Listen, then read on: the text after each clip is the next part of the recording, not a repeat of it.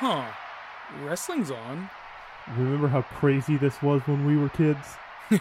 Yeah, like that time Stone Cold drove a beer truck down the ramp and sprayed the Authority with Coors Light from a fire hose? Yeah! Or that time Undertaker threw Mankind off the top cage and threw an announcer's table. Damn, wrestling was crazy back then. Want to give it another shot 15 years later? Oh, hell yeah!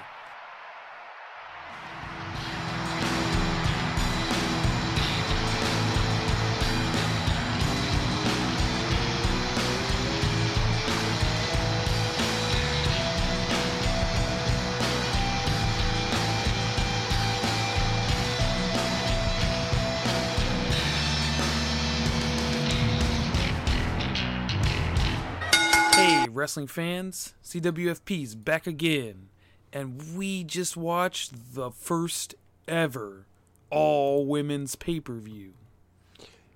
I know what you're thinking. After Evolution, you were sitting there, you're like, wow, I just watched history get made. I can't wait to listen to two man-children talk about women's wrestling. That indeed is what I was thinking, and then I realized, oh, I'm one of the man-children that will talk about it.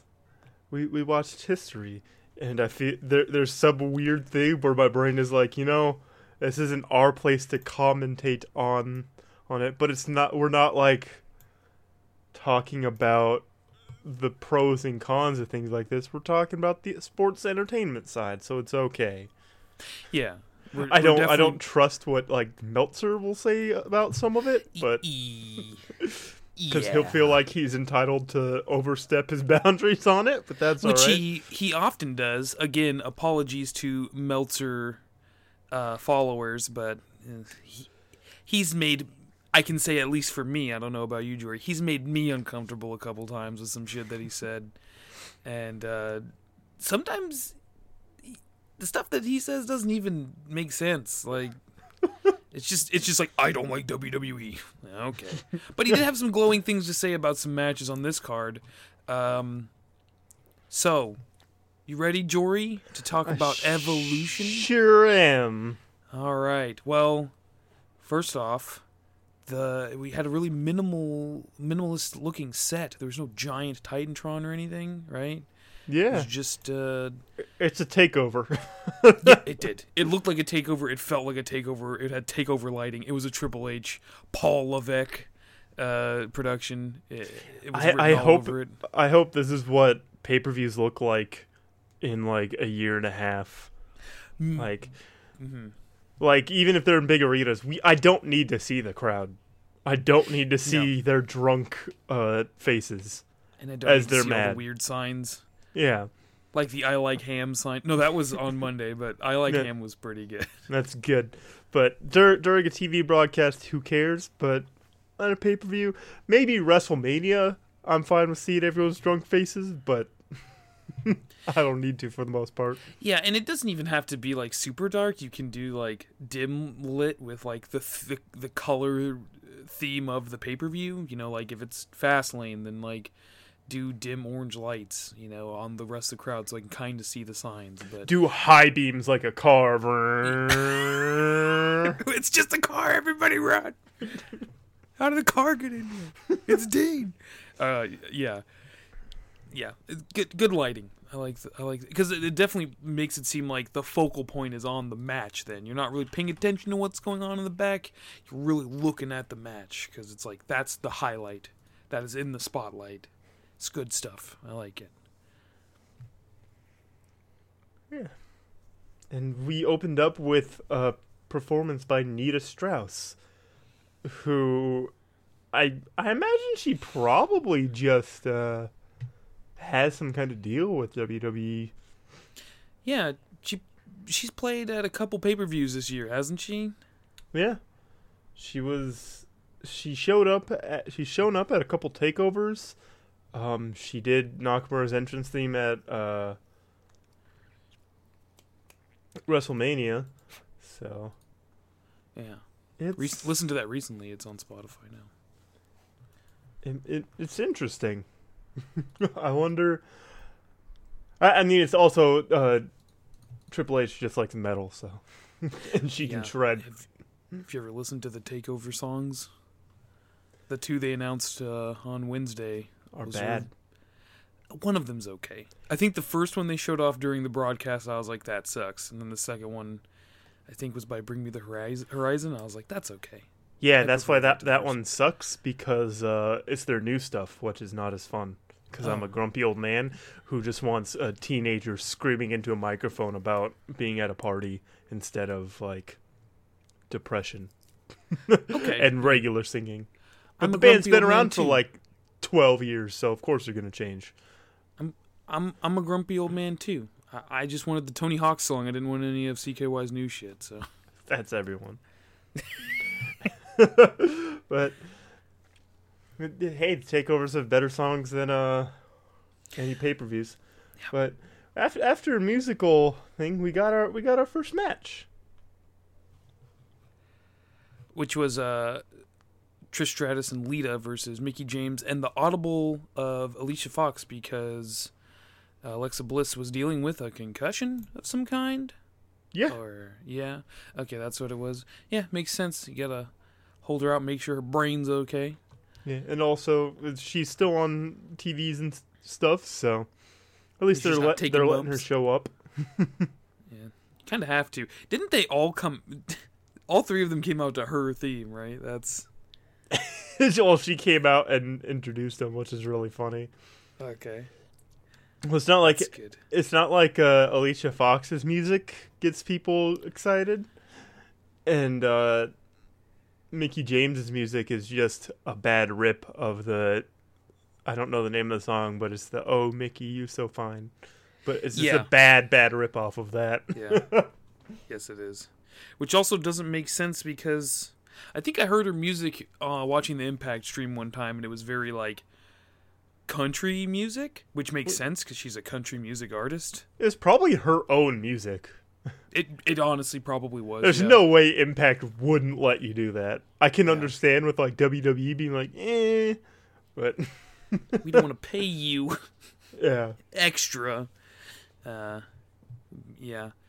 And then Trish and Lita came out to huge pops. Good God. Eruptions. Yeah. Lita, Trish's was nuts, and then Lita's was bigger. So, goddamn. This was a good match to warm people up. Yes, I mean, us watching at home. Do you think for pay-per-views they have like unbroadcasted matches? Because they have the pre-show and everything. I don't think so. I don't think pre-shows mean then there's probably nothing beforehand unless it's a pre-show match at like a pretty stacked pay-per-view. Yeah. And then that would also make you watch the pre-show on like the Titantron. That would be awful. Yeah, and there's probably not dark matches afterward. So, considering pay-per-views are like 6 hours long, so they probably realize you just want to go home and go to sleep. This one was only like 3 and 45 minutes. Perfect length for a pay-per-view.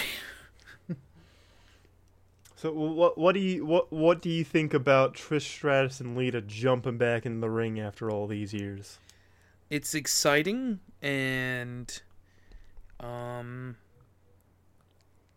I think, like I said earlier, it was the perfect way to open a pay-per-view, and especially against Mickie James. I don't know if you saw this, but Trish and Mickie recreated one of their spots from their WrestleMania match in like 2005 or 6. Oh, I did not know about that. That's pretty cool. So yeah, it's just nice to have them there in a match. It would have been cool if Alexa Bliss was in the match, but I feel like all 4 of these women are veterans enough to where they definitely deserve to open the first ever women's pay-per-view for WWE. And it was a pretty entertaining match. The crowd was really into it. I'm amazed that Trish and Lita are this well into shape for wrestling. I imagine they've been probably keeping up with like training a little bit better than a lot of other women's legends, but It was a little bit. It was kind of is like an in between of like they're above how Triple H and the Undertaker were at not Crown Jewel. That's going to happen at Greatest Royal Rumble. How they were just like slow and awkward, while they're a little bit doing better. I imagine it has something to do with the Royal Rumble from at the beginning of the year, from back in January. Just kind of like getting in shape for that, and it's like, well, now that I'm in shape, maybe I'll stay in shape for, a couple of years. And then it was like, hey, we're going to do first ever all-women's pay-per-view, and they were like, you know what, we're just going to stay in shape. And then they went, hey, why don't you guys stick around until WrestleMania? And then they're like, all right, we're just staying in shape.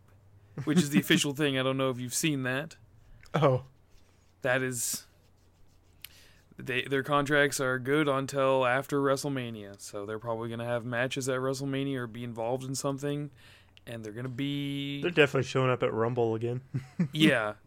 Those should really only be the 2 female legends that are in the Rumble. We got a lot of women to showcase across all these brands, so... Yeah, they'll need to have a couple more NXT people coming up. NXT UK too. Oh yeah. Isn't seeing the twist of fate fun? It's always good, yeah. Team Extreme should reunite, and Lita should be. Lita was never part of the Broken Warriors or Woken Warriors. They should. She's been retired years before that even became a thing. Yeah, long before they ever did that. Do it again. Do you think they're on good terms?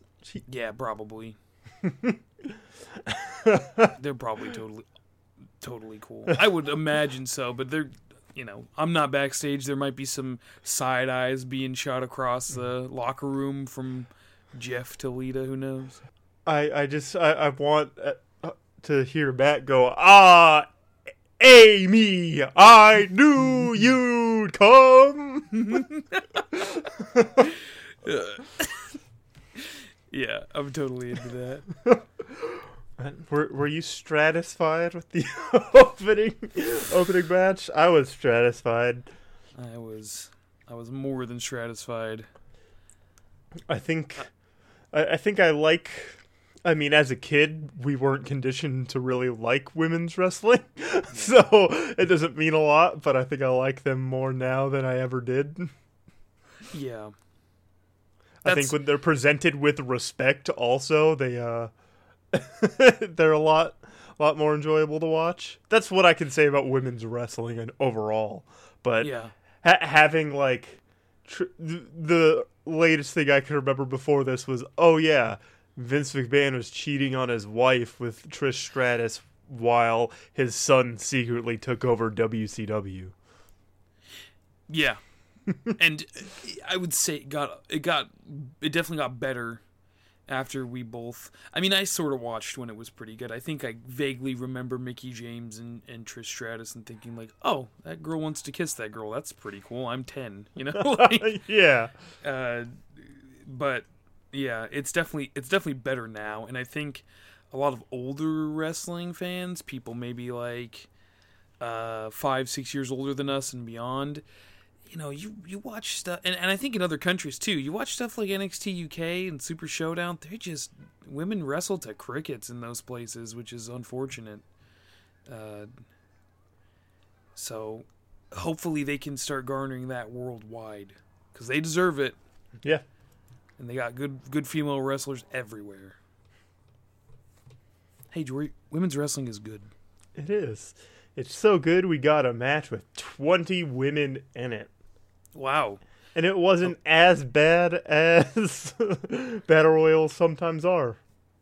Yeah, it was... the secret to Battle Royal, I feel, is making sure the ending is good, opposed to just guys throwing each other out for 5 minutes, and then one guy kind of acts like, wow, that was a lot of work, and then raises his arms up. Like, that sucks. You have to have, like, a part of a good match at the end. And this had a part of a good match at the end. And they also gave an entrance to every single woman. Yeah, that took like a good 5 minutes, but it was worth it. It was. Some highlights from that is when Mandy Rose came out, Michael Cole said, "I'm sure Corey's pretty excited about this somewhere." He definitely was. And I liked your joke, Ivory coming out to the right to censor. That would have been awesome. God damn it. I would have laughed so fucking hard. Even me saying it, we were both laughing, really. Yeah. That would have been really funny. Though none of the legends really survived this very long. They're just like, all right, you got your paycheck, and then eliminated them. Threw them all out one by one. They're like, well, Michelle, you're married to The Undertaker, so he'll last ride people if we don't let you go in. And Ivory, you just got put in the Hall of Fame, so we can't just knock you out immediately. And then I think Alundra Blaze stayed in, but like the rest of them got thrown over almost instantly. Yeah. Which was pretty good. I do like when the young superstars were circling the quote old superstars. Maria Kanellis was involved. She was like part of the old superstars. I was just like, hold on, she's on this network every week. What are you guys talking about? And she's younger than Asuka. Yeah. How old is she? Like 32? 36, and Asuka's 38. Oh, okay. So, yeah. I don't know. That was funny. Don't you like how much Alundra Blaze's ring attire like stands out compared to everyone else's? Yeah. It definitely looks like not to be mean, but it definitely just looks like Grandma was like, I got something hip to wear, and just pulled something out the back of the closet. I understand why why she'd wear something like that, but it just feels very like you think they'd give her a more modern version of it. Yeah. But it was cool that she was there. She definitely deserves to be a part of more women's things going forward. Yeah. She wasn't in the Royal Rumble, was she? I don't think so. Okay. But let's get down to the nitty-gritty of the match. Like we said, most of the older superstars were thrown out to begin with.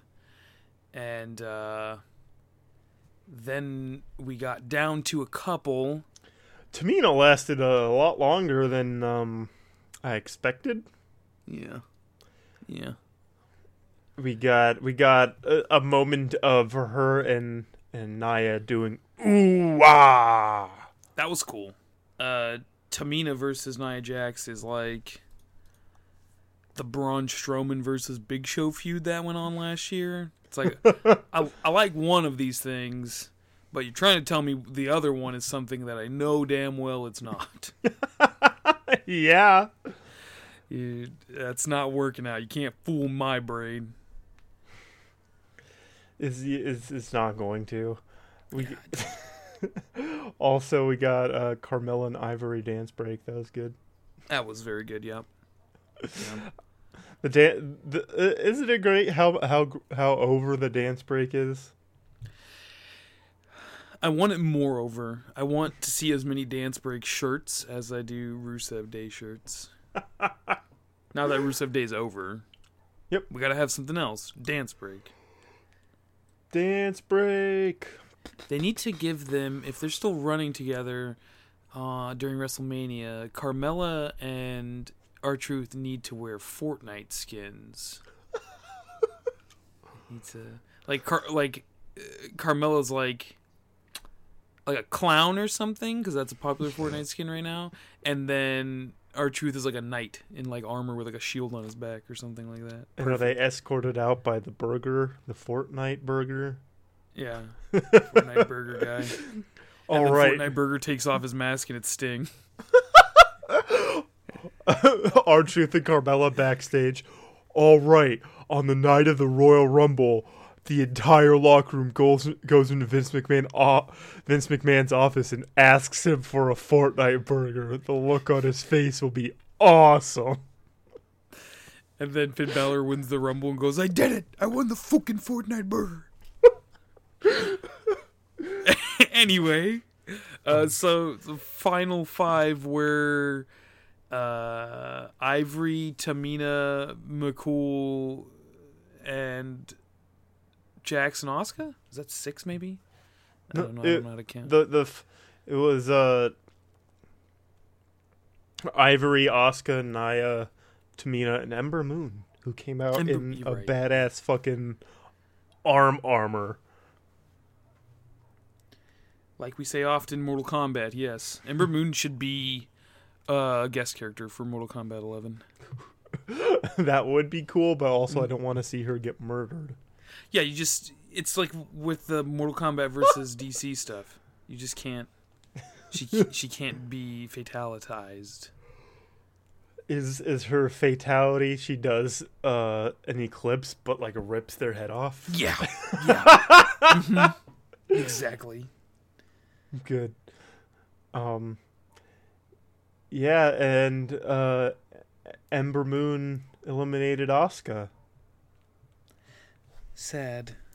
Which it'd be a bigger deal if Ember Moon didn't win.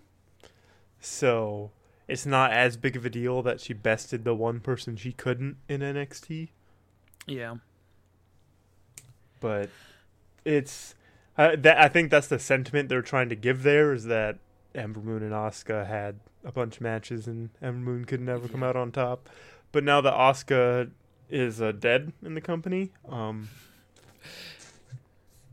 wouldn't it be funny if we put the Japanese girl with the twerking girl and they were friends? Thank you, Road Dogg. I don't know who did it, but yeah. So, did you like the swerve at the end, though? Yeah, that would have been fucking. My heart was that's stopped beating for a second, then triple beated. That's what happened for me. Zelina Vega rolls into the ring as Ember Moon and Nia Jax are they went over the top rope and they're on the apron, so it's very close. Oh and then God. Zelina Vega comes in and I'm like, oh no! Oh God! Vince does love her! Oh please! Yeah, that would have. Oof. But she's too tiny to do anything to Nia. Yeah, so Nia just kind of threw her ass out of the ring. Yeah. She tried to do stuff, but then it just bounced off because Nia's invincible. Yeah. She's the image of Superman being shot with a gun and the bullets are bouncing off and Superman's laughing, that's just Nia Jax. Yeah. So she threw Zelina Vega out of the ring, and then we got a match, like I said, kind of like a short match type thing between Nia and Ember Moon. And Ember hit her with an eclipse. Yeah. But she's not being yeah, Nia is the irresistible force. Yeah. And was able to eliminate Ember Moon and then got a shot at the Raw champion, Ronda Rousey. She doesn't get to choose. Nope, it's not the Rumble. Yeah, so it's just, which is cool in kayfabe because that means winning the Rumble is like the ultimate thing. Like you can, yeah, that's like you can choose any. They should have Kurt Hawkins win the Rumble this year, and then he's like, well, I don't want to start too big, so I'm gonna challenge Shinsuke Nakamura for the United States title. He's like, I'm gonna challenge Tommaso Ciampa for the NXT title. You know what would be funny, especially funny about Kurt Hawkins winning the Royal Rumble? Is his first win ever? They don't count as wins officially. Oh, because Asuka, while she was on her undefeated streak, lost the Battle Royal in NXT. Oh yeah, I remember that. And they don't count. She also lost a tag match. I'm pretty sure someone mentioned at one point where she was like partnered with somebody against the Iconics, and Peyton Royce pinned her partner. So technically that's a loss, but Yeah, but that'd be a good. Or I want Kurt. This is a women's pay-per-view, but Kurt Hawkins needs to end a streak with a double count out. Yeah, Nia Jax won the 20-woman battle royal, and it makes me think that her title reign was cut short by like a month. yeah. I definitely think it was an. I don't think Nia Jax. I don't think she's gonna challenge Rousey originally until like SummerSlam. I don't think. I think Rousey winning at SummerSlam was a given no matter what, but I don't think it's meant to be against Alexa. Yeah, injuries probably just forced this Yeah. upon us faster because she needed to spend some time out. And now Nia can be fed to Rousey at TLC, so congrats. That's awesome. Next, we got the Mae Young Classic final between Toni Storm and We Io did? Shirai. We did? I blinked and then it was over. Yeah, it wasn't very long. It was like 10 minutes maybe. It was 10 minutes, which, you know, for pay-per-view, that's probably like the normal length of a match, maybe a couple minutes longer. But considering that every match in the Mae Young Classic was 15 minutes or longer leading up to this point, it did feel like a shorter, less satisfying match. Yeah, it was just felt kind of like a spot rush match. Yeah. Yeah, maybe the Battle Royal went long. There had to have been like some reason. But yeah, they just, or maybe it's just because it was like the Mae Young Classic one. They're like, this is the one people are gonna be the least interested in. Yeah, nobody's really gonna, out of everybody here, this is the one the least amount of people have a vested interest in. That would make sense. Yeah. But, we got everything. We got the 619. Got the springboard sunset flip. We almost got the moonsault. Almost. But instead we got Storm Zero powerbomb. Yeah.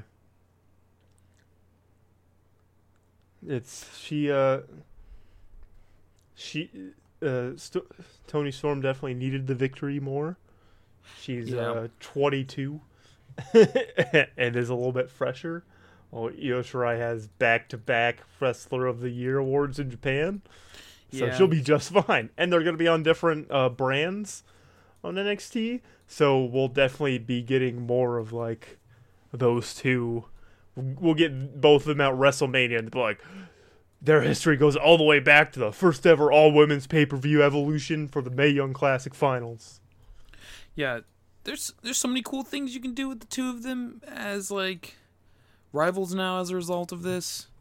You know, yeah, Mae Young Classic, NXT and NXT UK Women's Champions, Raw and SmackDown Women's Champions, Survivor Series match on the same brand now, WrestleMania, you know, and then tag partners for the tag women's belts because they've garnered an interest or not interest, a respect for each other over the years, and then they're the female version of the Bar.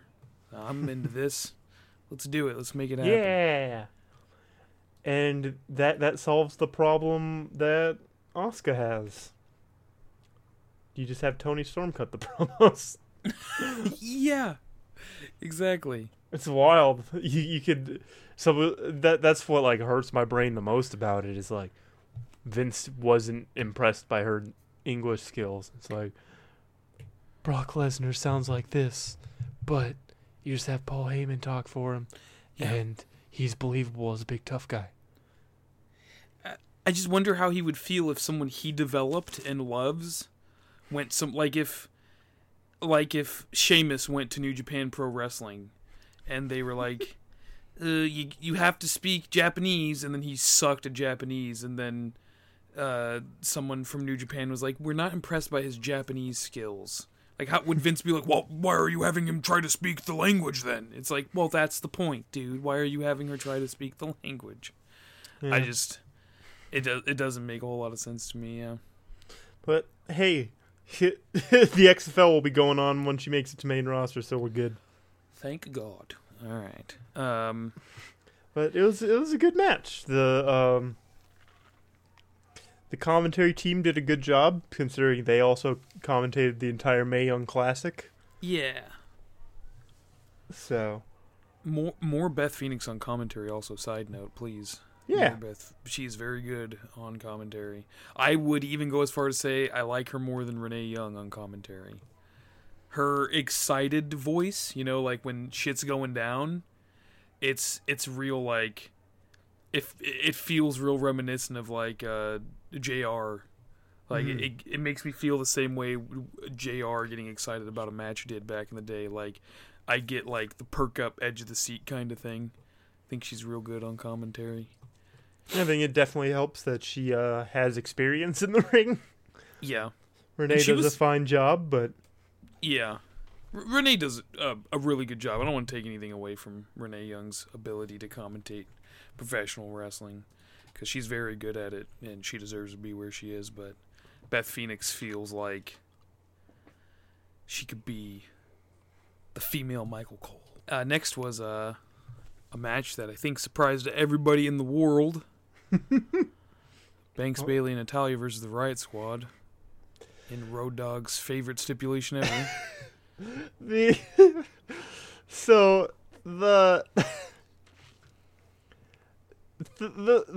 match went about how you'd expect it to go. The one thing is the spot where Bailey covered Sasha. Yes. The That's reason all I wanted to talk about. Here's why it's weird is because Bailey had a goofy fucking smile on her face as she was doing it. She's like, I'm climbing on top of you, Sasha. Yeah, she was definitely giggling, but I like it. Look, since WWE officials are handing out "We Want Women's Tag Belts" signs at every event now, even this one, yeah. Especially this one. Those two are going to be the very first women's tag team champions. There's no... Definitely.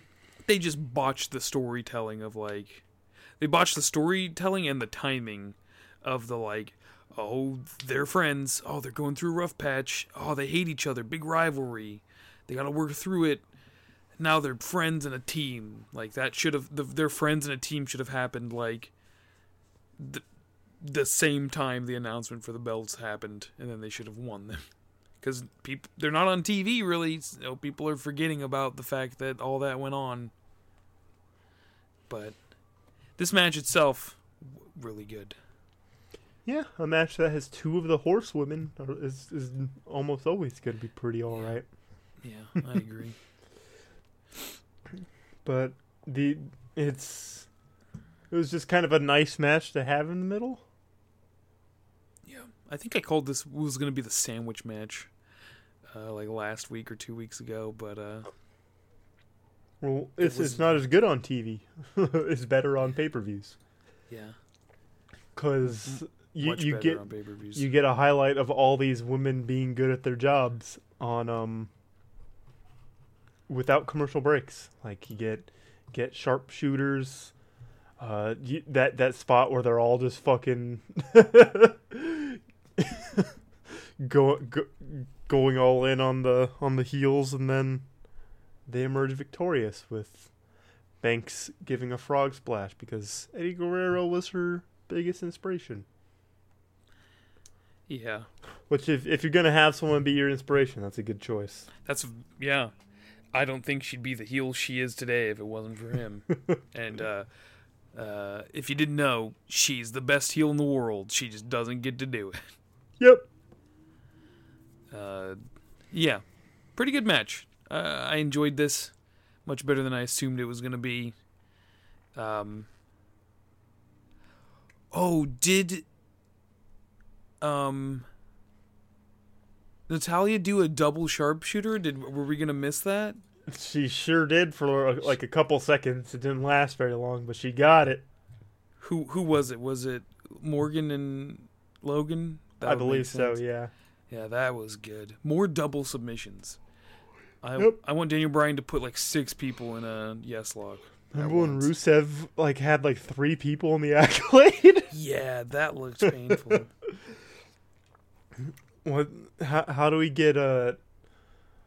How do we get what's like a wild submission?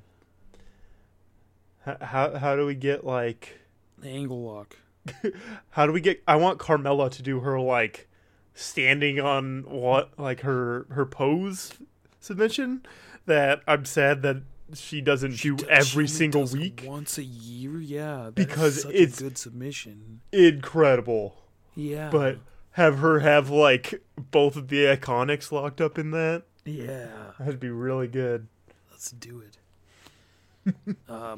AJ Lee's Black Widow was also good. Let's not gloss past the AJ Lee mention there. Did she show up here?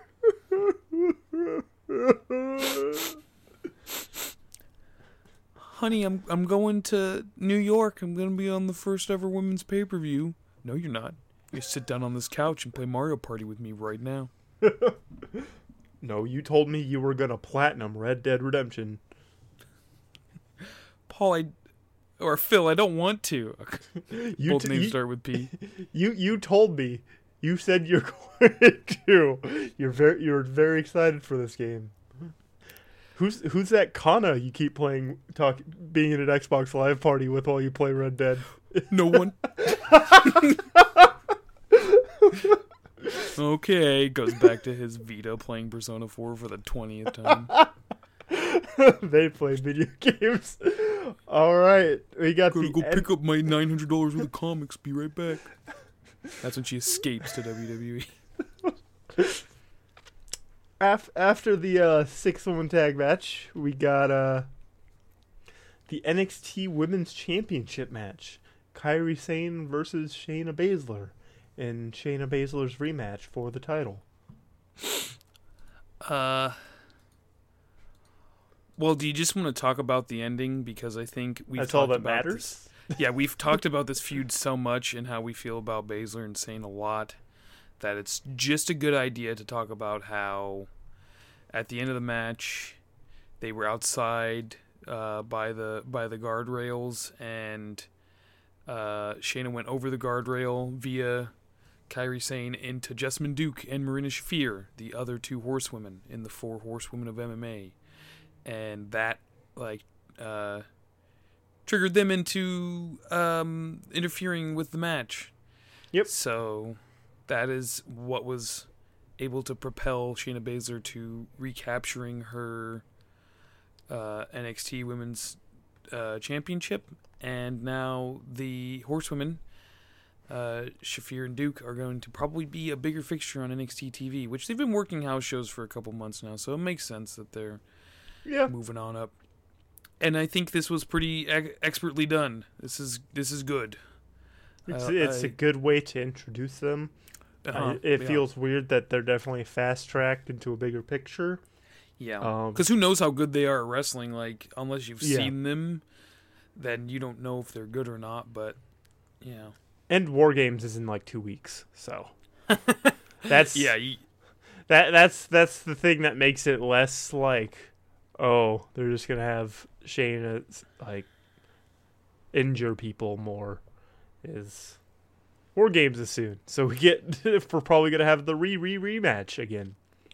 Yeah. And it gives our hero a hill to climb. She's been wronged. The referee didn't do his job, and she's battered and beaten, but she has not quit. So, She's lost her treasure. Yeah. Now she has to go on another expedition to reclaim her stolen treasure. She's got to get the eternal pose to direct her to the correct island where she can find her treasure. One Piece. All right. Yeah. Dreamin', don't give it up, Kairi. I asked her if she likes One Piece, but she hasn't responded. She probably couldn't read your message or your tweet. Okay, the real main event. Last woman standing match between Charlotte Flair and Becky Lynch. My God. Wow, it's the match of the year. Isn't it wild how last competitor standing matches when it's a Triple H production are good? Yeah, and when they're a not Triple H production, they're not good. Yeah, that's it's weird how crazy. How the main roster ones have been like they're just longer matches with more finishers, but instead they did what you're supposed to do with them is make them a street fight with a harder stipulation to win. Yeah. Where by the end of it, the two people are just exhausted, and things have gone on throughout the match that make that believable, opposed to someone being put in whatever AJ Styles calls his ankle lock for the 50th time. Yeah. That's so. What spots do you want to talk about with this bonkers last woman standing match?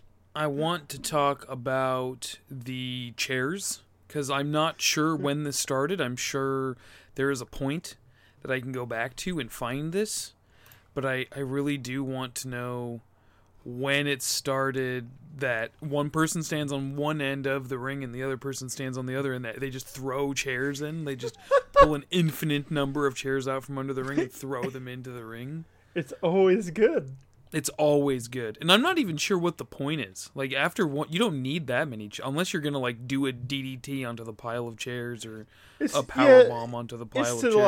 It's to do something to them on top of all the chairs, or, like, bury them under the chairs or something. Yeah, I'm not even sure if that happened during this match, but it's still good. I still like it a lot. And then I want to talk about the swerve at the end. That was good. I was fully believing that Flair was going to win, but she did not.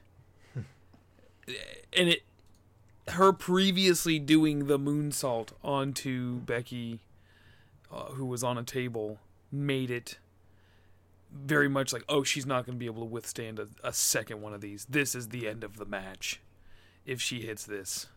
Yeah. So this thing here says, I read the phrase somewhere here, jaw-dropping. That's what this match was. Yeah. So the two spots I want to specifically mention are when Flair tried to moonsault through the table and the table didn't fucking break. Because she hardly got it. She hardly touched her. And when that happened, I was just like, damn, this is a Triple H production. It's just like an indie show. and then she said she got up and she's like, well, we were told we got to break a table. So she just front flipped on and then it worked. And then the figure eight threw a fucking ladder. Yeah. Yeah. Jesus. That was good. That is monstrous. Yeah. I very much so like when a submission is happening with, like, something. You know what I mean? Like, I'm using a chair or these stairs or something, you know? Like, that's always like, oh, fuck. How can they take this? But, hey. 5-star match. What do you know? I don't even know what its star rating was. I didn't look. That's fine. Always look. It's a 5-star in our hearts. Yeah, it's definitely a 5-star. And hopefully this puts an end to Charlotte going for the title for like a month. This just positions Charlotte to win the Rumble, which she probably will. But yeah, I'm assuming pretty heavily that if she doesn't win, it'll definitely be like a Roman tease, you know? Roman at the end of all Rumbles, he's there. He's like 25 to 28. something like that. I can see her winning and then using it to challenge Ronda Rousey.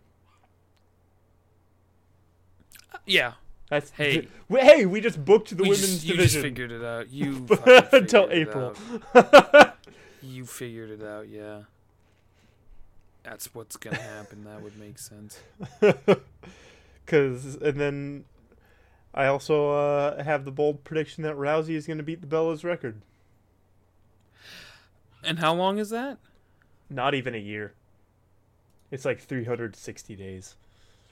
So Close. it would need to be a little bit past SummerSlam then, or around SummerSlam. Yeah. Might as well. That'd be my guess. Yeah, I mean, I don't know what else you're gonna do with it unless you call up a bunch of women from NXT. It's gonna be really cool when Ronda Rousey is to the point where she's like, "I'm the longest reigning women's champion of all time in WWE, besides Fabulous Moolah or Mae Young, obviously." Open challenge. If anyone wants to come out and try to beat me, go ahead. And then you get the and Bianca Belair comes out and fucking beats Ronda Rousey on her first night and on the main roster. Let's do that. And as Ronda Rousey's crying on the ground, she's like, undefeated. She picks her up and fucking presses her a couple times and throws her out of the ring and walks off with the belt laughing. Everybody in the crowd is just like, what the fuck just happened? Cardi B is women's champion. What the hell? Okay, so now speaking of Ronda Rousey, it's the technical main event. It wasn't actually, but No. not that it was bad, but it wasn't was the best match on the card. It was alright. They allowed me to believe that Nikki could survive against Ronda Rousey because she has a twin to help her out. Yeah. That's what a lot of it was. This was the most interference I've seen in a match. Yeah. It's twin magic. That's her finisher, right? Like not that either of us watched Total Bellas or Divas, but I think an episode was on near us at one point in time, and we might have been within earshot of it. And Nikki said her finisher was twin magic. Yeah, no, I remember specifically. It was right after she got implants, and Brie was like, "This is going to make it harder to do our twin magic thing." Yeah, that's what it was. I remember now. That's not that we were looking at the TV or anything. It was not just like, that we were in any way consuming a WWE produced entertainment channel reality show. No, we're not doing that. Neither of us were excited that more of it was being queued up to play. But, yeah, Rousey versus Nikki Bella, like you said, it made it maybe a little bit more believable with the twin magic. But you know what the twin magic got them? A double whatever that drop is. There's no name to it. The like twisting Samoan drop. Yeah. The rack attack? Is that what it's called? That's Bella's. Oh, no. So then there's nothing here then. I was immensely impressed with Nikki's Alabama Slam, though. Yes, I'm glad you mentioned that. That was something I was going to mention. Yeah, that was savage. That was a rough ass Alabama Slam, and Alabama Slam is not utilized as much as it should be in my mind, but I understand it because it's probably pretty fucking painful and dangerous to do. They probably don't like doing a lot of that stuff after what happened to Cesaro. Any sort of move that like launches you like that. Yeah, true. But yeah, that also Nikki is an all right wrestler. She's like USA title caliber. Yeah, if they had a mid-card women's belt, she'd be perfect for it. Yeah. Yeah. Well, when they announce it, she'll probably be one of the first people to have it. Or tag belts. I mean, I would give them a run with the tag belts for like a couple months just to be like, hey, this makes sense.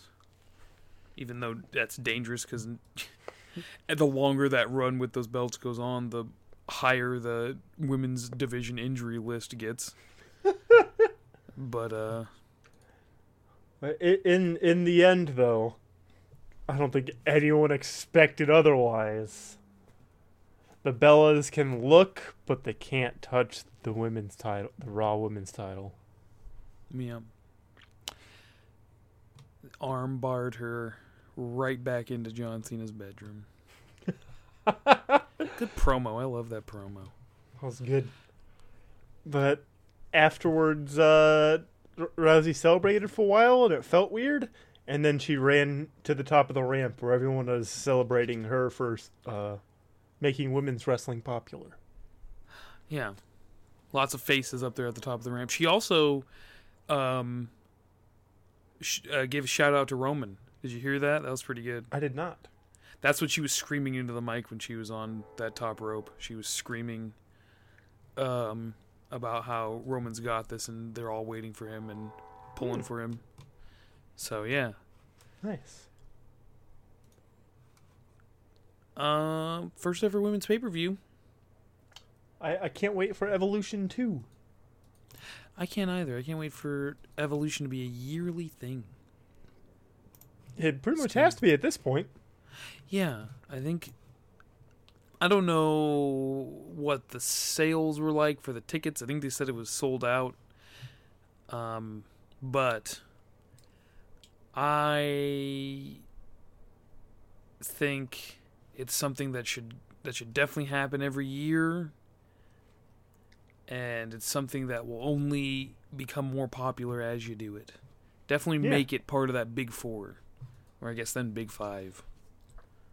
Play Survivor Series with it. Vince doesn't like it. Yeah.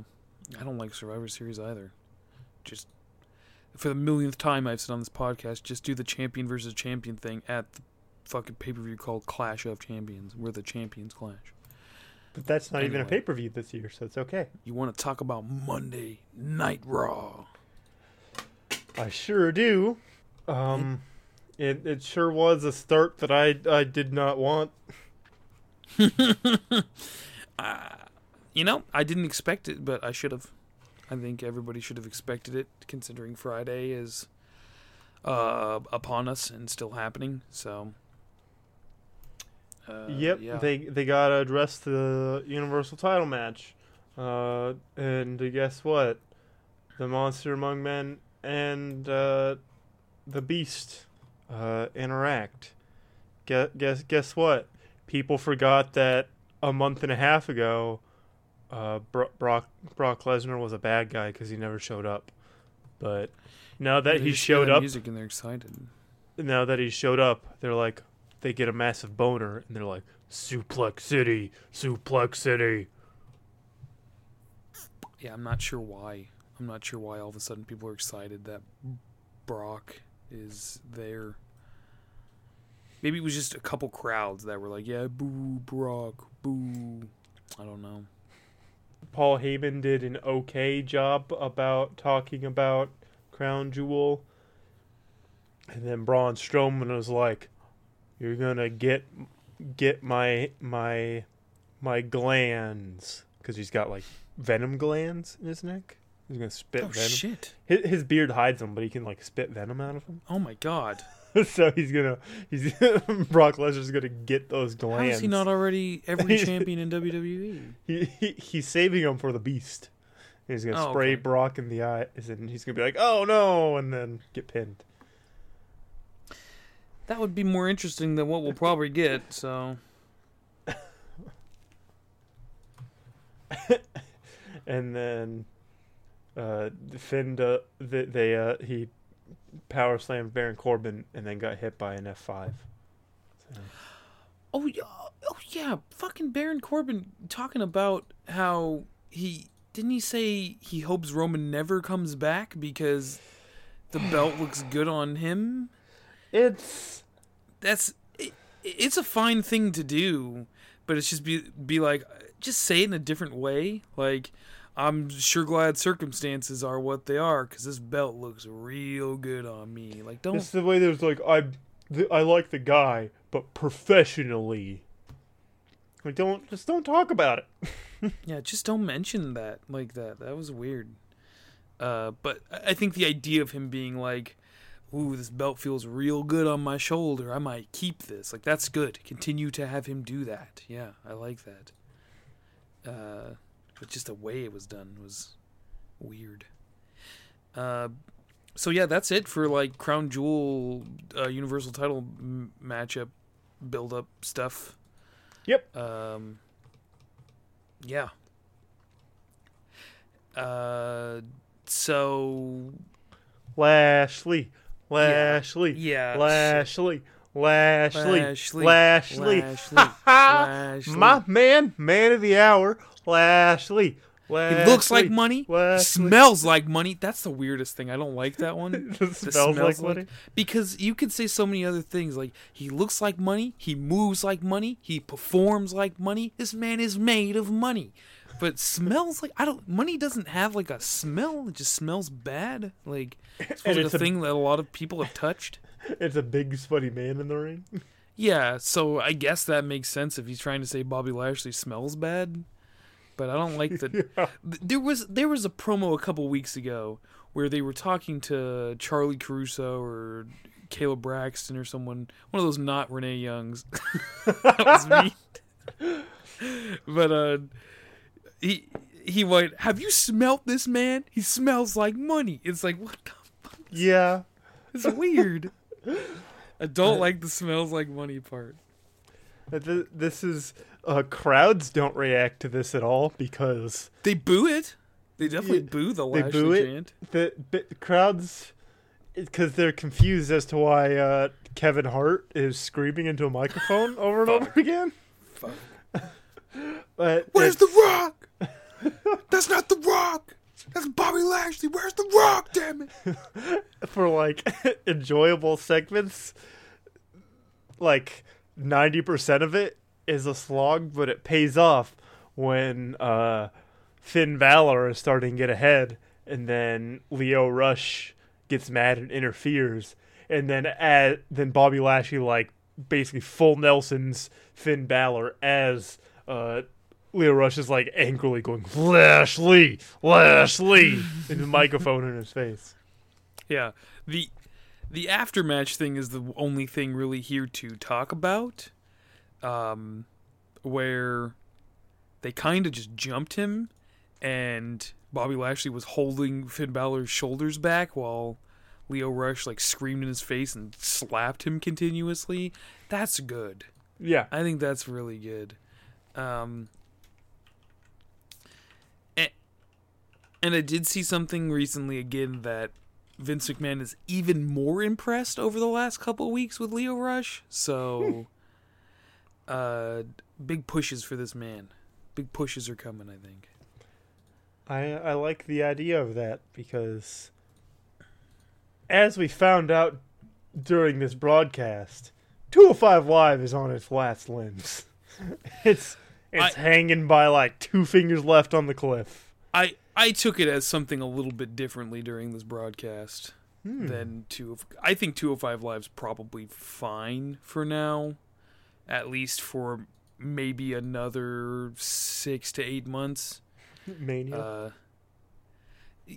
Maybe a little bit past that. But I took that thing, which is the Lucha House Party premiering on Raw, as they don't fucking have anyone to perform. So just, who's here? You guys? Come on. Okay. Let's go. I definitely took it as like, we have like 7 injured dudes. We need people out here to do something. Yeah. At least they're doing that instead of filling it with nonsense segments. Yeah, that's completely fine, and I think it works out more as like we don't have anybody, and what's the best way to capitalize on this from all angles? Rey Mysterio's back, Lucha Libres, Lucha House Party, put them out there. Maybe we can get them some hype because of Rey Mysterio, and also it works as we don't have anybody. Yeah. So, 205 Live's been great the last like 3 weeks. It's been incredible. That's what I've heard. And we got it took 40 minutes into the show for them to acknowledge, besides the like pictures that pop up, for them to acknowledge the first ever all women's pay-per-view happening. Yeah. Yeah. Well, No, that was the other show. Never mind. Yeah, it took them quite a while, and then we got the Road Dogg boner. See, it's obnoxious, but the match was just, you want to see some wild shit? Here you go. Yeah. Because it was just, it was basically all the face women that are willing to appear on Raw, and all the heel women that are willing to appear on Raw.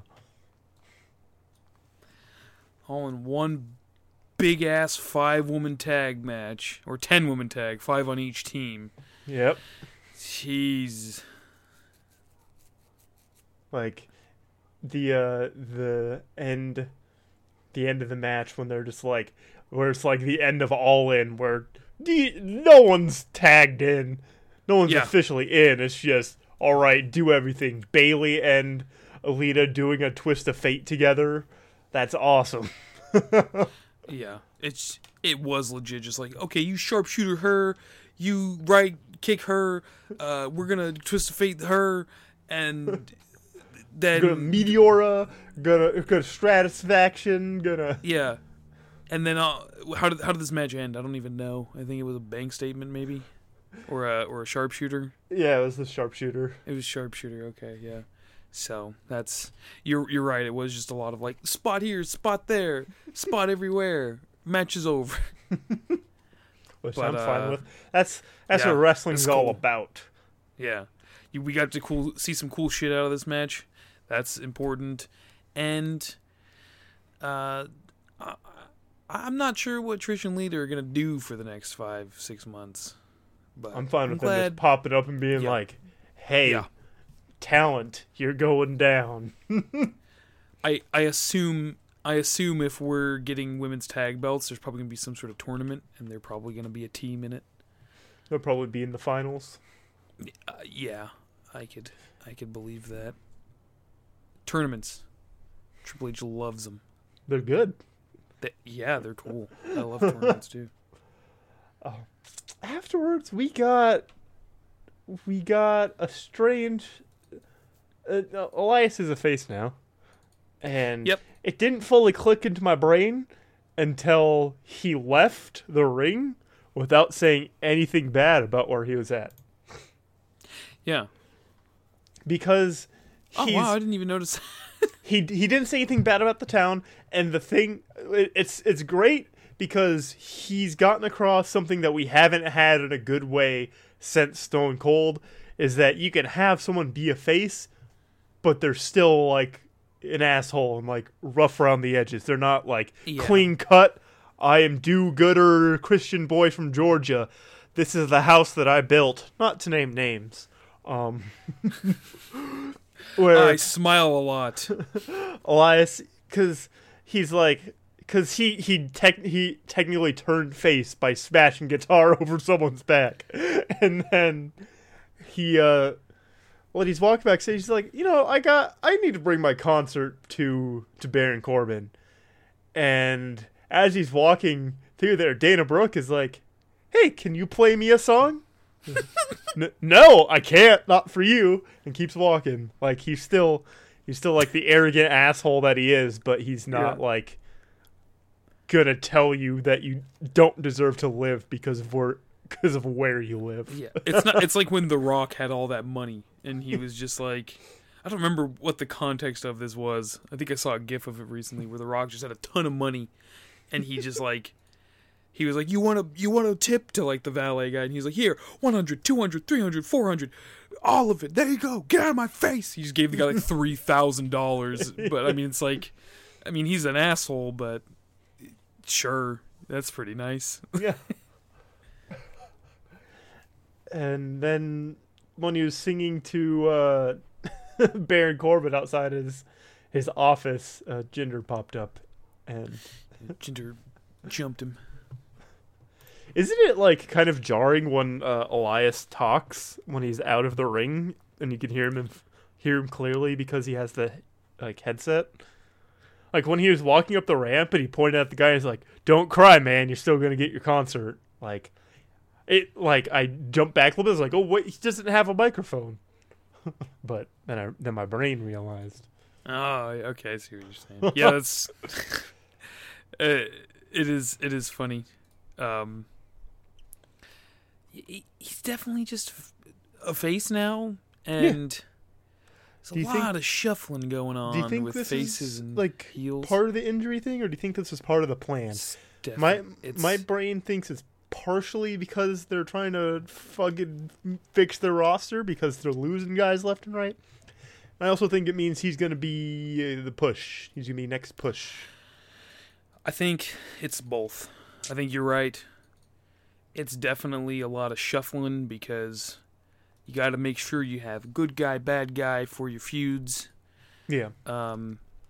And I think it's probably part of the plan too. But it's just the plan accelerated. It's probably something that maybe would have started happening like a couple months down the line, maybe 6 months down the line or so. Yeah.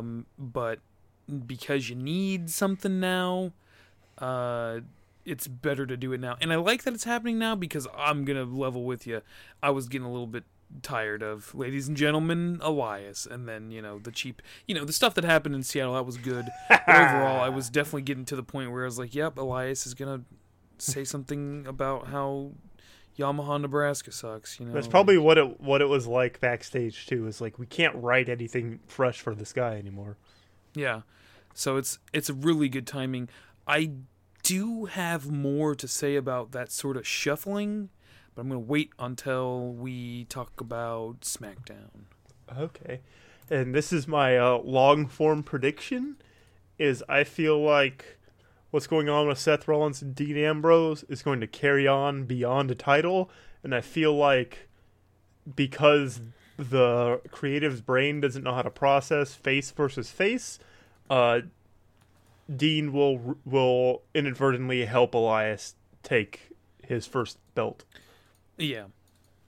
Elias hasn't had a title in WWE at all yet, has he? Nope, not even NXT. So. Nope.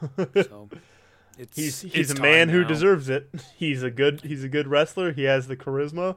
It's not just because my mom likes him, but that helps. Yeah. Jory Mom, it's time.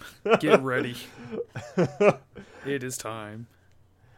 And I think he should win it at Rumble. I think that would be the perfect timing too. Yeah. So, and it can be earlier on, so you can have Seth Rollins in, and maybe he wins the Rumble for his brother or something. Yeah.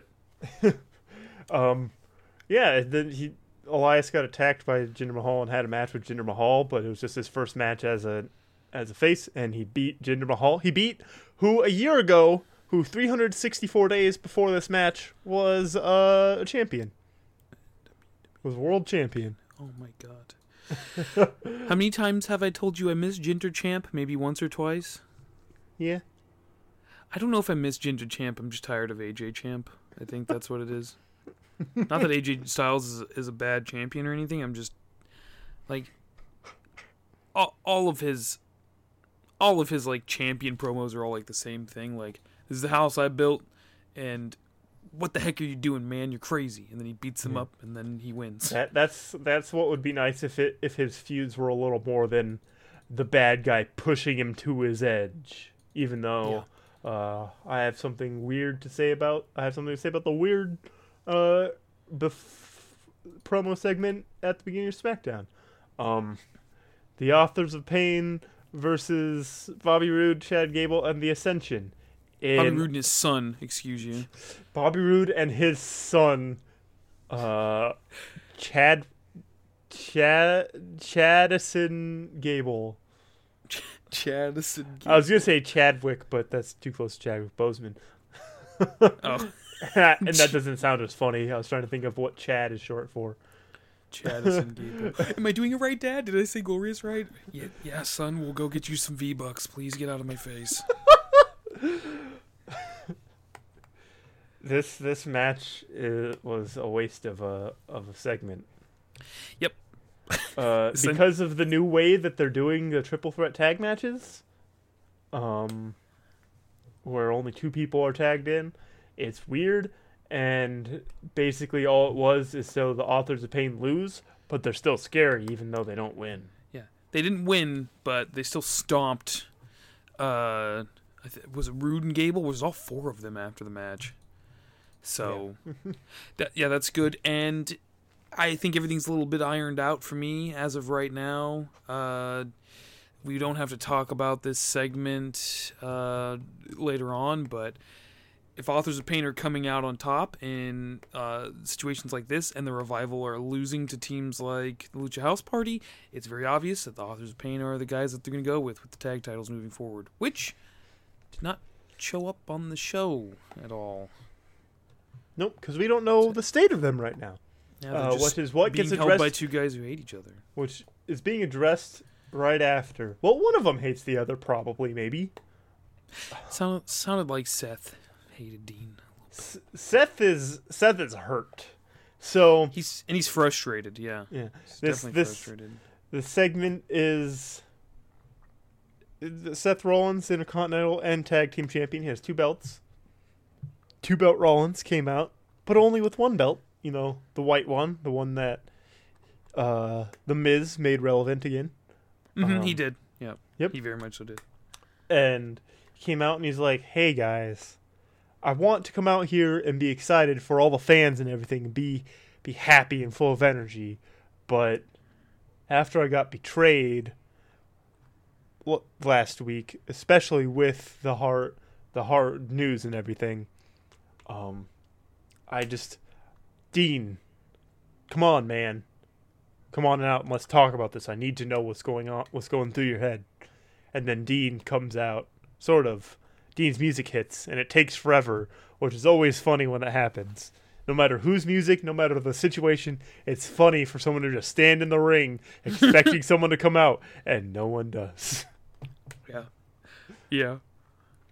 And then you hear people screaming, which means the Shield's coming out. So Dean came out of one of the people entrance ramp things, whatever the tunnels. Yeah, the tunnels, stairways. And he had a microphone, but he didn't use it at all this entire segment. He just stood there making a mean face as Rollins is like, "What the fuck, dude?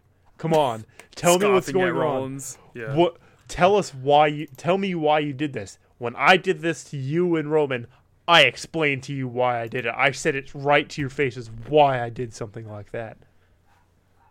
And how come no one talks about how good Rollins is at emotion?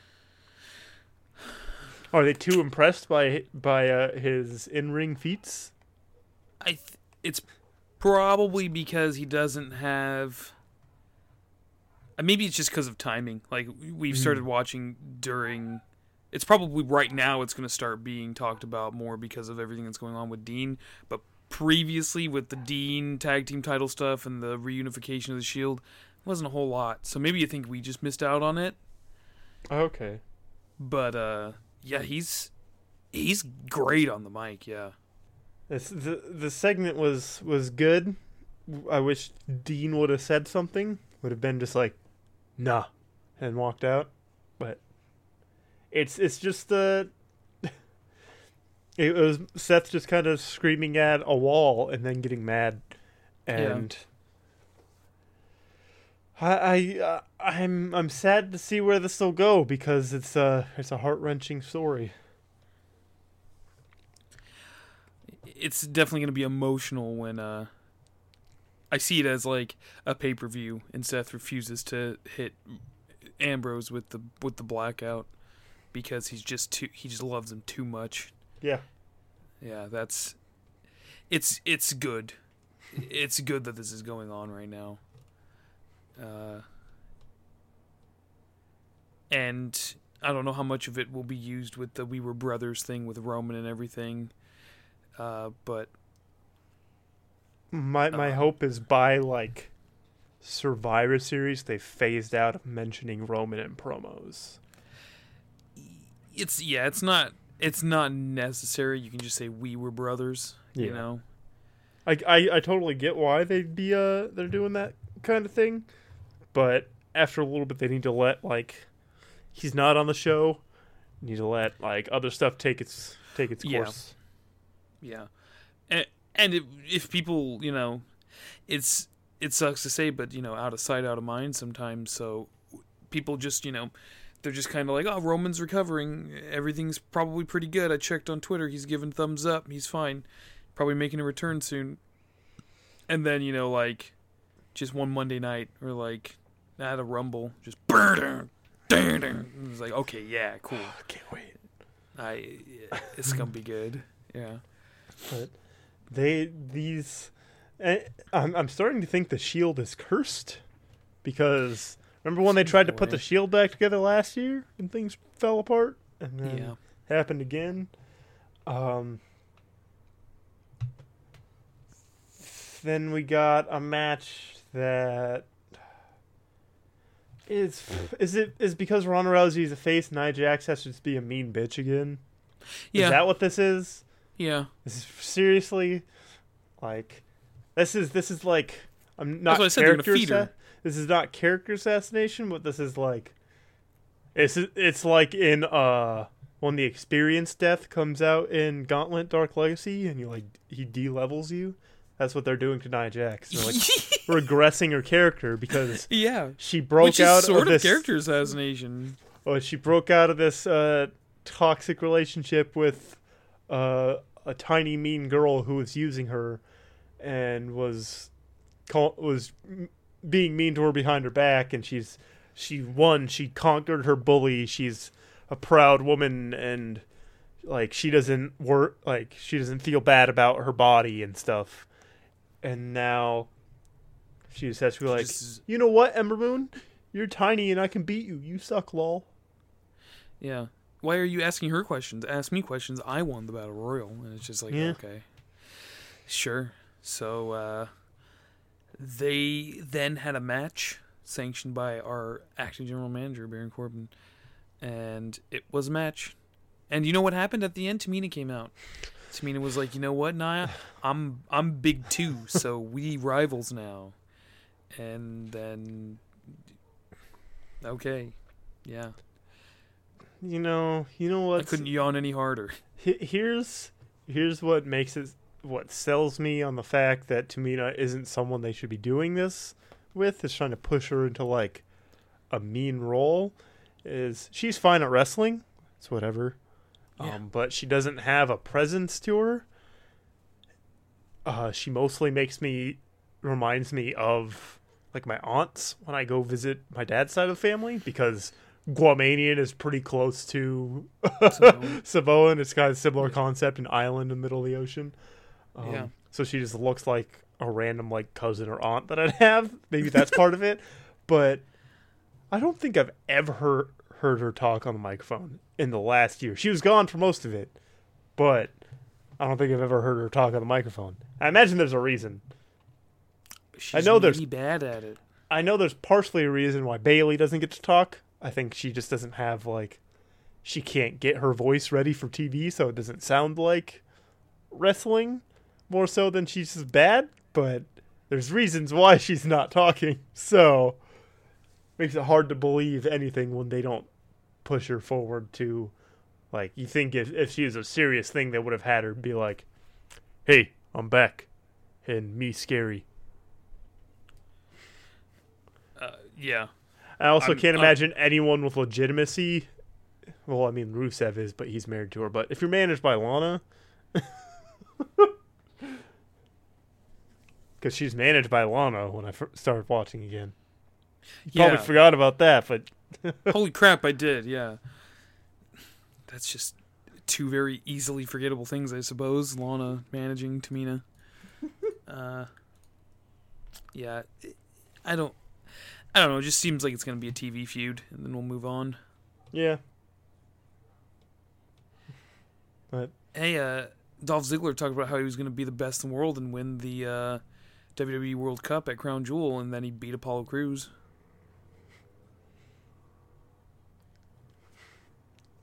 Yep. That's the extent of that. I'm happy Apollo Crews is on TV because yeah. That means a push is possible. I also skipped, even though we talked about it a little bit, you skipped over Lucha House Party for the one thing I gotta point out about yeah. Lucha House Party. Boy, do white people love music. We've talked about it a lot, but it was with No Way Jose and the New Day and stuff. People just get, and R-Truth, people get really into it.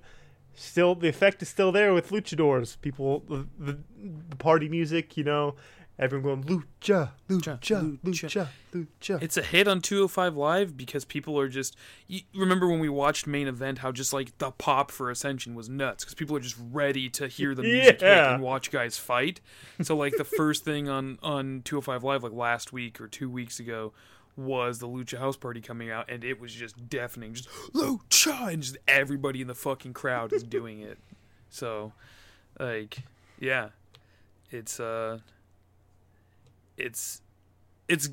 do love it, and it's a good thing to love. Lucha House Party, they got some of the best wrestlers in the WWE. Yeah. Grand Metalik is one of the most underrated wrestlers in the world. Kalisto's a multi-belt champion, right? Yeah, he had a tag belt and a United States belt at one point. I think he was United States champion a couple times. Yeah. Obviously, racked up those cruiserweight reigns against Enzo. That was the dark times for 205 Live right there. So what's going to happen on 205 Live? Enzo's going to come out and call Kalisto Kawisto or something, and God, that sucked so bad. Yeah, they do get into the luchador chant now. I love it. Dolph Ziggler versus Kurt Angle will be cool at Crown Jewel, but we're not going to talk about it. So yeah. And will be cool. We ended with Grandpa's for hopefully the last goddamn time. Grandpa's yelling at each other. Yeah. Hey, you know what? They're gonna rest in peace. All right. There's one thing that sums up that they still fucking end Raw on this is the look on Shawn Michaels' face when the Undertaker did a sit-up thing was just a look of just complete boredom. He's like, oh, like nothing moved. Neither of them were, because as soon as he was knocked down, I was like, okay, he's gonna do the thing. His copyright logo's about to pop up. He's gonna do the thing, and then that happened. I do like Triple H and Shawn Michaels just being like kind of goofy with this segment. But that's all I have to say that about classic DX. Yeah, that's good. But I'm glad it'll hopefully be done because they don't have to impress any Saudi princes anymore. Until they do another show in April. Hopefully not, but most likely, yeah. Hey, you want to talk about SmackDown Live? I sure do. Me too. We didn't say it, but Lashley is replacing John Cena in the World Cup. Oh, yeah, during the Lashley segment, Leo Rush got an email that Baron Corbin wanted to... It's a little storytelling things, but I'm so glad it happened. And then Baron Corbin was like, hey, you guys are replacing the person who didn't actually qualify. Great detail. Yeah, he didn't have a qualifying match, so take him out of there. Yeah. And Bobby Lashley's going to be in the Crown Jewel World Cup tournament, so he's going to be facing Seth Rollins in the first round, I guess. So we know who's going to win that match. Unless Dean interferes. So we got to kick off. We kicked off SmackDown Live with champion AJ Styles. He's like, you know what? I'm at home and I want to talk to Daniel Bryan. And Daniel Bryan came out. He's like, hey, I respect you, but you're not someone I'm supposed to respect right now. We're supposed to hate each other for the belt. And AJ Styles was like, well, you know what? I meant to kick you, you fucking dick. And then for the rest of this promo segment, AJ Styles was basically a heel. Yeah. He was like, it was beyond just like kind of haha ribbing each other. We're competitors. He was just being an asshole to Daniel Bryan. Yeah. Which is good. I saw stuff that there might be a Styles heel turn soon. I mean, you got to do something. You've been doing the same fucking thing for a year, so. Which I'm willing to believe. If AJ Styles like basically spearheaded Bullet Club, I'm willing to believe he was good at that. So, I think he showed up to Bullet Club after Good Brothers and Finn did, but I think he led it for a while because I think those three came to WWE before he did. So yeah. So he definitely was the leader of Bullet Club, probably with Tama Tonga for a while. Yeah. And they're like, they're both like, why don't we do this right here, right now? And everyone's like, woo! I can't wait for this to get ruined. And then Shane McMahon comes out and is like, I'm back on TV, and and week after week we see these superstars come out and say, why don't we just fight right now? And it never happens. But there's a SmackDown Live, and I'm back. So why don't we do it right? Let's get a ref out here. Let's do it right here, right now. Impeccable Shane impression. That's very good. It's very good. I don't ever do voices, but I can match his cadence very well. Yeah. So. Yeah. It's very good. And a ref came out, and we got a match that was not fit for TV. It was fit for a pay-per-view. It was almost an hour long, and it had a shit ton of commercial breaks. Yeah. A lot of not actually seeing the match. It was... AJ Styles kept hurting Daniel Bryan's leg. That's... Yeah, which is, they gotta write him off of Crown Jewel or out of Crown Jewel somehow, so... Yeah, because... This happened because Daniel Bryan won't go to Crown Jewel. Yeah, which he actually was planning on not going before any of the stuff happened. I believe that. Yeah, because there's someone else who Finn. I think Finn also does not go. He didn't. I don't think he went last time. Did he? No, was he in the Greatest Royal Rumble? Yeah, he went to Greatest Royal Rumble, but he didn't. Okay, yeah. He didn't have his gay pride shirt like he did the week before and the week after. Yeah. So. And I don't think he's going this time, so that would... I don't blame him because it's directly against the Balor Club worldwide. Yeah. That he has going on. Yeah. I did forget that he was at the Greatest Royal Rumble, but yeah. So, it makes sense that the knee thing went on because it's like, oh, now he can't be there. But not to... do you have spots you want to talk about from this match? The fucking Styles Clash attempt, that was nuts. I think I maybe missed that.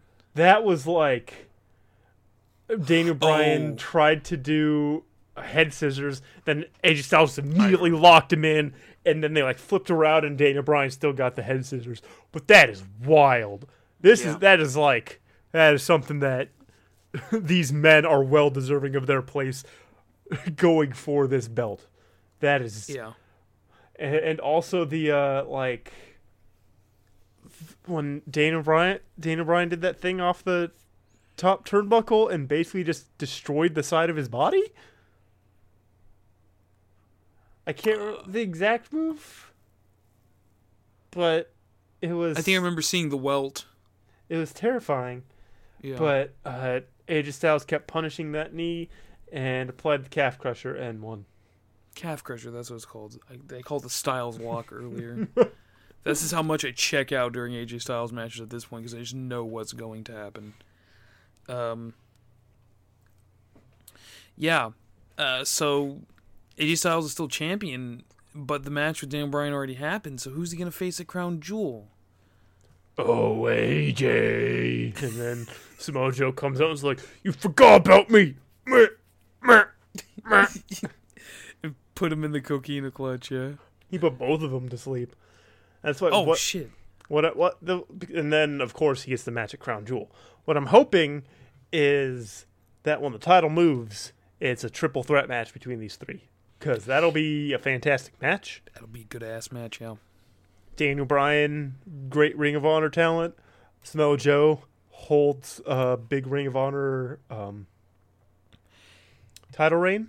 He's the longest reigning Ring of Honor champion. Behind him are Nigel McGuinness, commentator for 205 Live and NXT, and who just moved into third place, Jay Lethal. Jay Lethal. And Jay Lethal is a big deal for that to be happening for him. Yes. Yeah, it's very cool that he's in that top 3 now. Love you, Black Machismo. That's what I'm hoping when the title moves to either Joe or... The dream is that Joe wins it at Crown Jewel, and then TLC, AJ Styles uses his rematch clause, and then Daniel Bryan gets pushed into it as well. But... Or... that, but Daniel Bryan doesn't get pushed into it. He just interferes in some way that causes like a double countout or a disqualification, even if it's just standing there, and then they save it for Royal Rumble, because that would be... But then Daniel Bryan can't win the Rumble. Yeah, he can. He can win the match and the Rumble? No, he doesn't have to win the match, but he can win the Rumble still. Yeah. But... if I don't expect anything major to happen at Crown Jewel. So, because of this, we're going into Survivor Series. We're looking at Braun or Brock versus AJ Styles. Hopefully it's Braun, because I don't want to see AJ Styles versus Brock. I don't want to see AJ Styles get F5'd 20 times. Hey, you can watch that. That's what happened last year. I mean... actually a pretty good match. Not just like finisher spam. It's just a lot of like AJ leading Brock around to spots. But it's pretty good. I definitely don't want to see it again. Braun versus Samoa Joe would be pretty cool. I know they had an amount of a rivalry during the whole, hey, we got to get the Universal title off of Brock, and that him and Roman and Joe tried to for a while. But like you said, Joe's definitely not winning at Crown Jewel. So it's probably going to be AJ versus Braun, hopefully, but that all depends on the gamble that Vince is willing to take with that belt. Yeah. And the UFC. But the segment after is the best segment ever. So I guess it's just like a Halloween thing for them to do a street fight, a Halloween street fight. Yeah. But we got... they're like, all Atlanta and the New Day, and then it cuts from Big E shouting in a microphone into the Brood's entrance theme. Excellent. Excellent. And then they come out in fucking long-haired wigs and like vampire fangs. So Xavier was Edge, Kofi was Christian, and obviously, I don't know if you thought of the Brood, or if you thought of New Day cosplaying as the Brood, Big E is Gangrel. Like, come on. Yeah. That's... duh.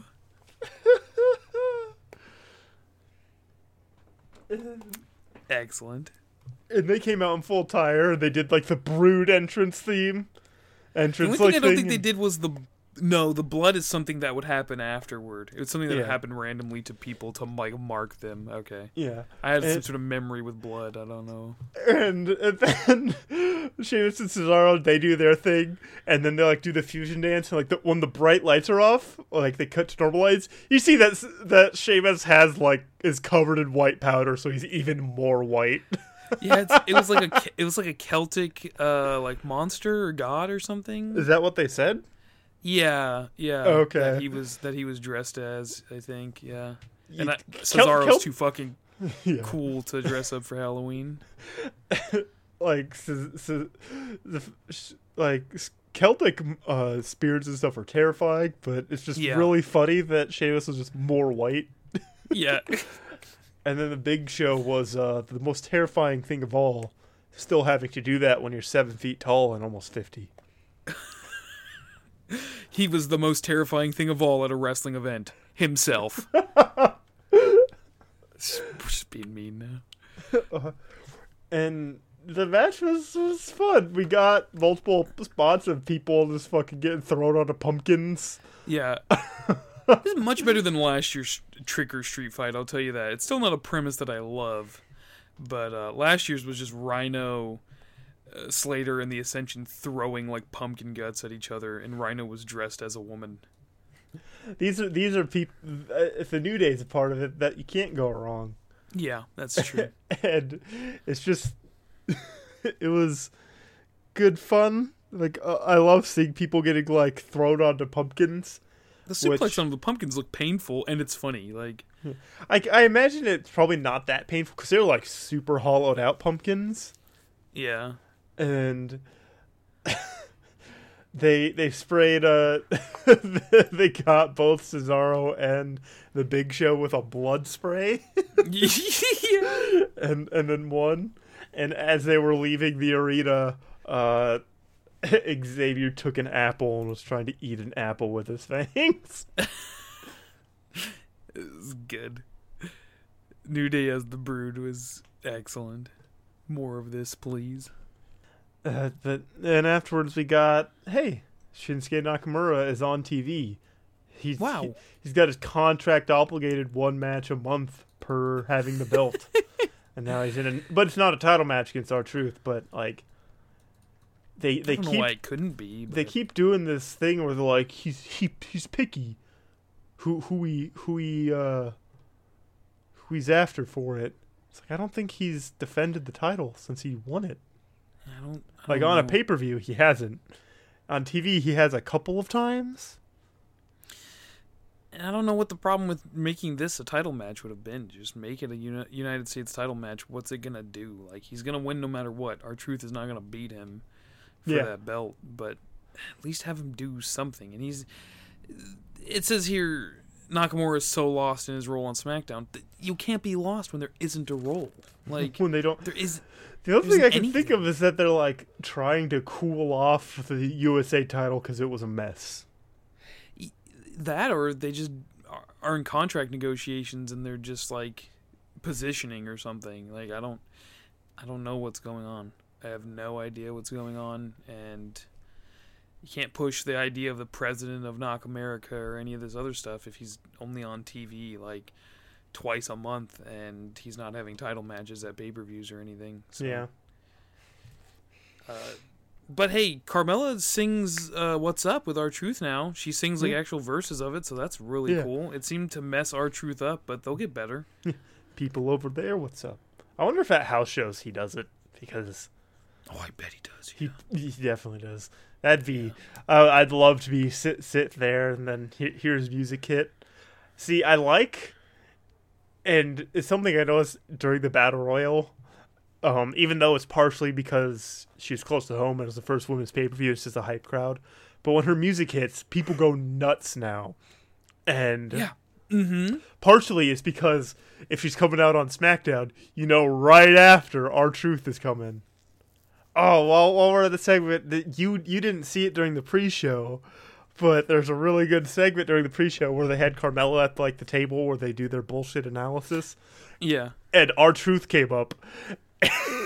And he's like, I'm so happy for the women's evolution, and I support them fully, and that's why I'm entering in the Battle Royal so I can face Carmella for the SmackDown Women's title.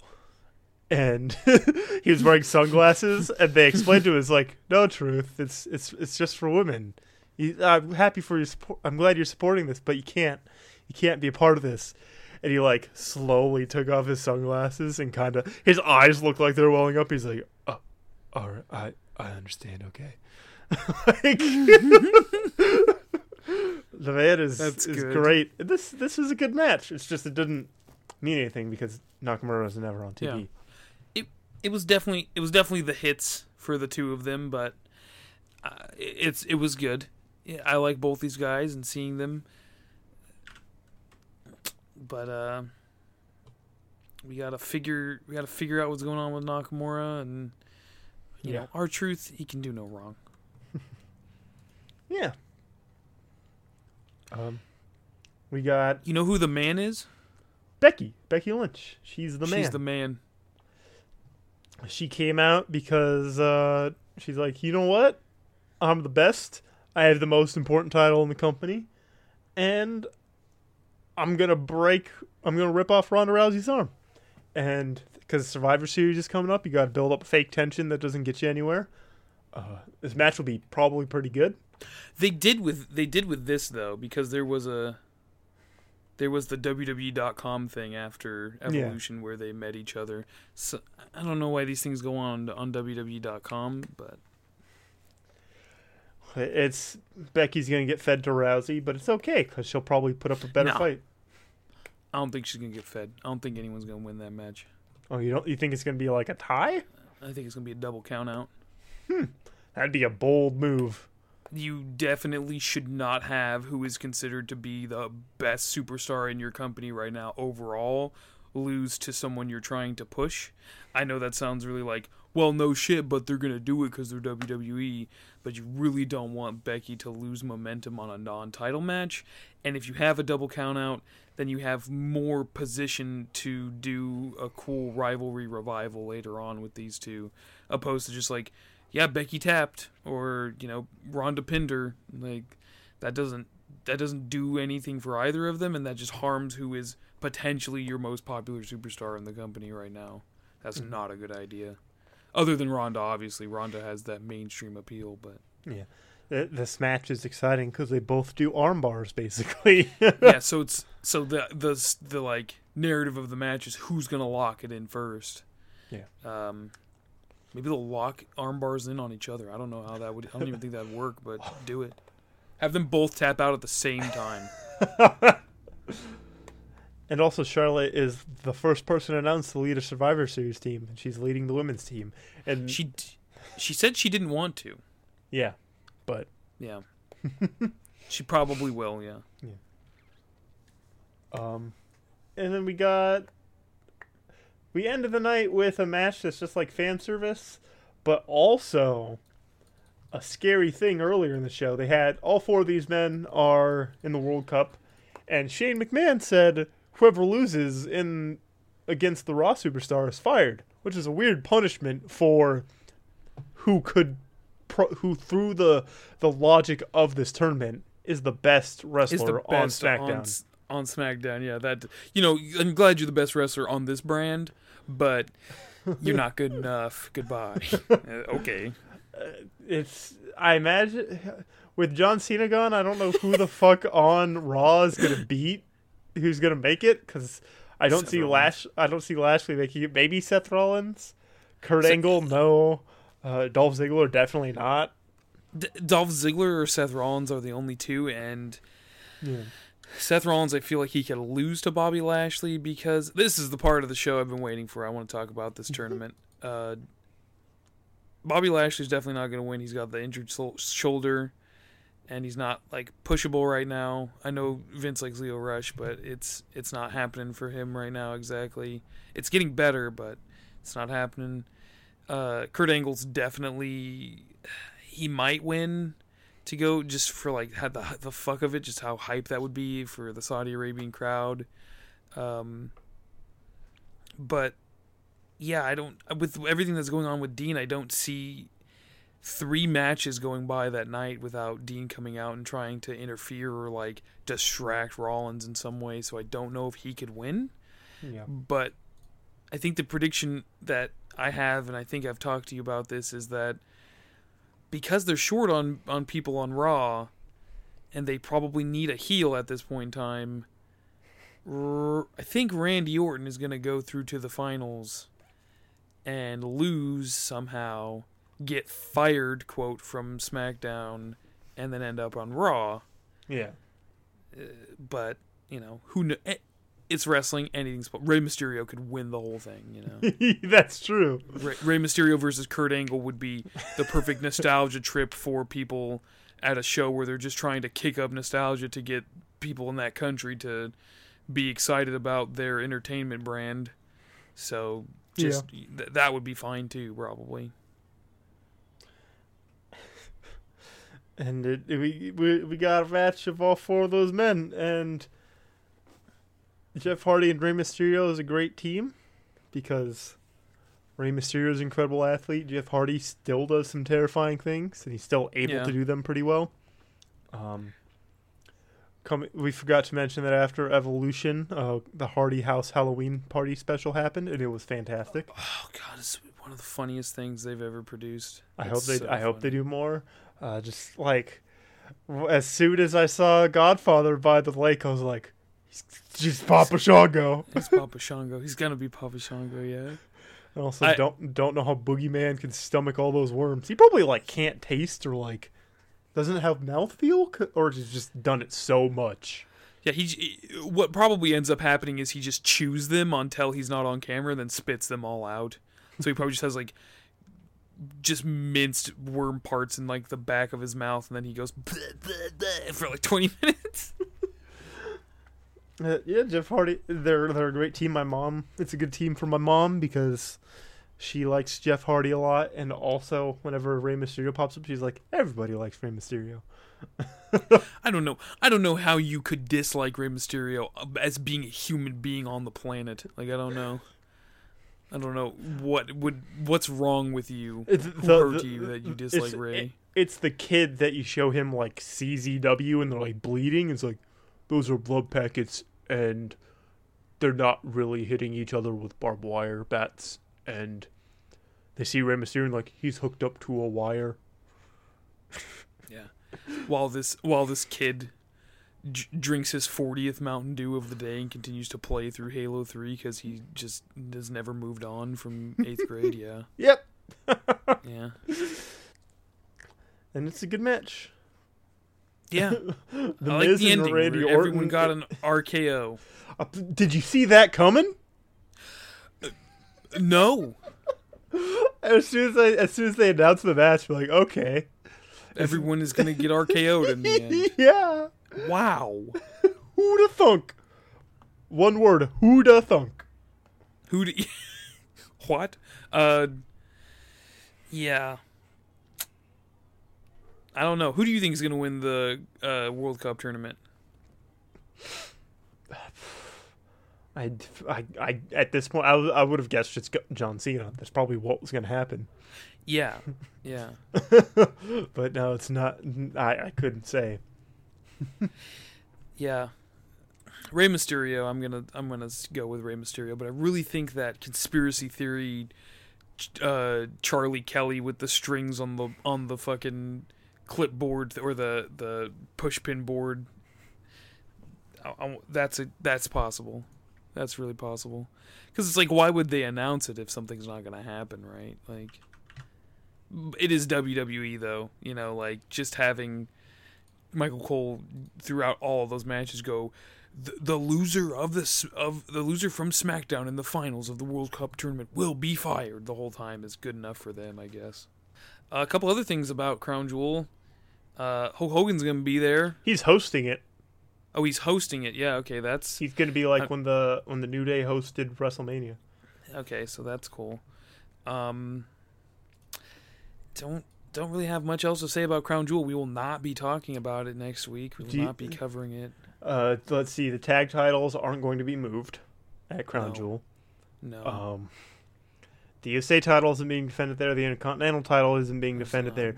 The women's titles aren't being defended there. Renee Young's going to be there. Probably wearing a tent.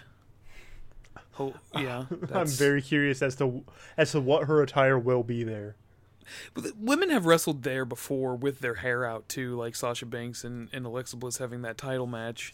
But I don't know enough about the specific things, but I'm sure she's fine if she's just like not showing anything, you know, at all.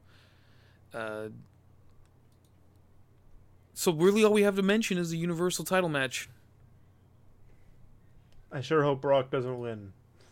It said no matter who wins, we lose match, but it's also if Brock wins, it's an even worse lose. Until at the beginning of the show, or somewhere like 20 minutes in, Hulk Hogan interviews Baron Corbin, who then says Drew McIntyre was added to the Universal title match, and Drew McIntyre leaves with the Universal title. Then we all win. I wish. Me too. I'm fine with Braun as Universal Champ. That's fine. Yeah, it's better than Brock. What if it's? What if the match is about to start and we just they don't know the mic's on, but he's like, "I'm going over, brother," and it's just fucking, "I am a real American." I'm going over, brother. Hulk Hogan shows up on Raw with the fucking Universal title. Oh my god. The only reason I want this to happen is because I have a strange fascination with Hogan's leg drop. Because it's good. There's a mixture of it being like, it's like classic. Like, there's something about it that's just like, he does the thing, he like runs the ropes and does it. But also, like, it's not a move you can sell powerfully when like Brock does like an F5.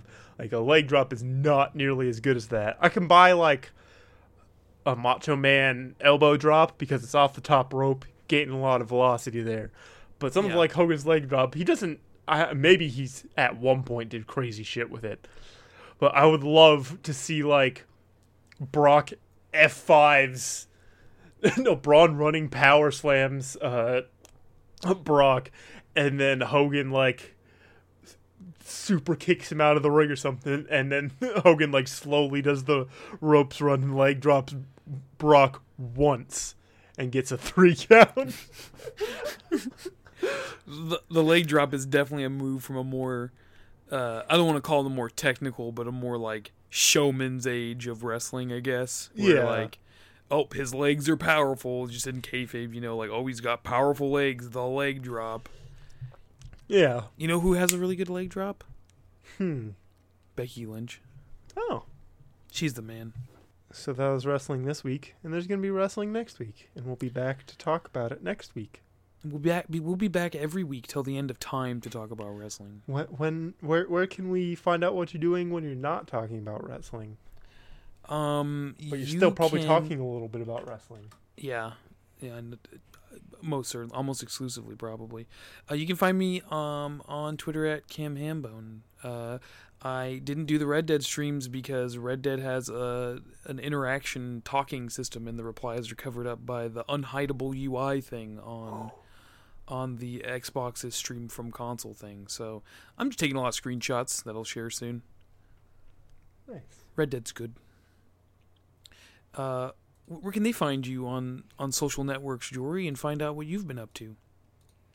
You can find me on twitter.com at noamjory, where I'll talk about video games and wrestling.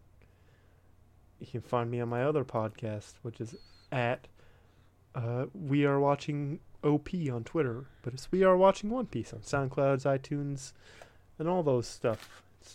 We're recording an episode probably the day this goes up, so that'll be fun. Hey, yeah. And I get it. My favorite Rubber Boy. It's always good to have him back in my life. Every time I watch One Piece, I'm like, damn, this is nice. It's one of those things where it's like, I've watched 200 some episodes of it, so I'm very familiar with everyone. Nothing switching around.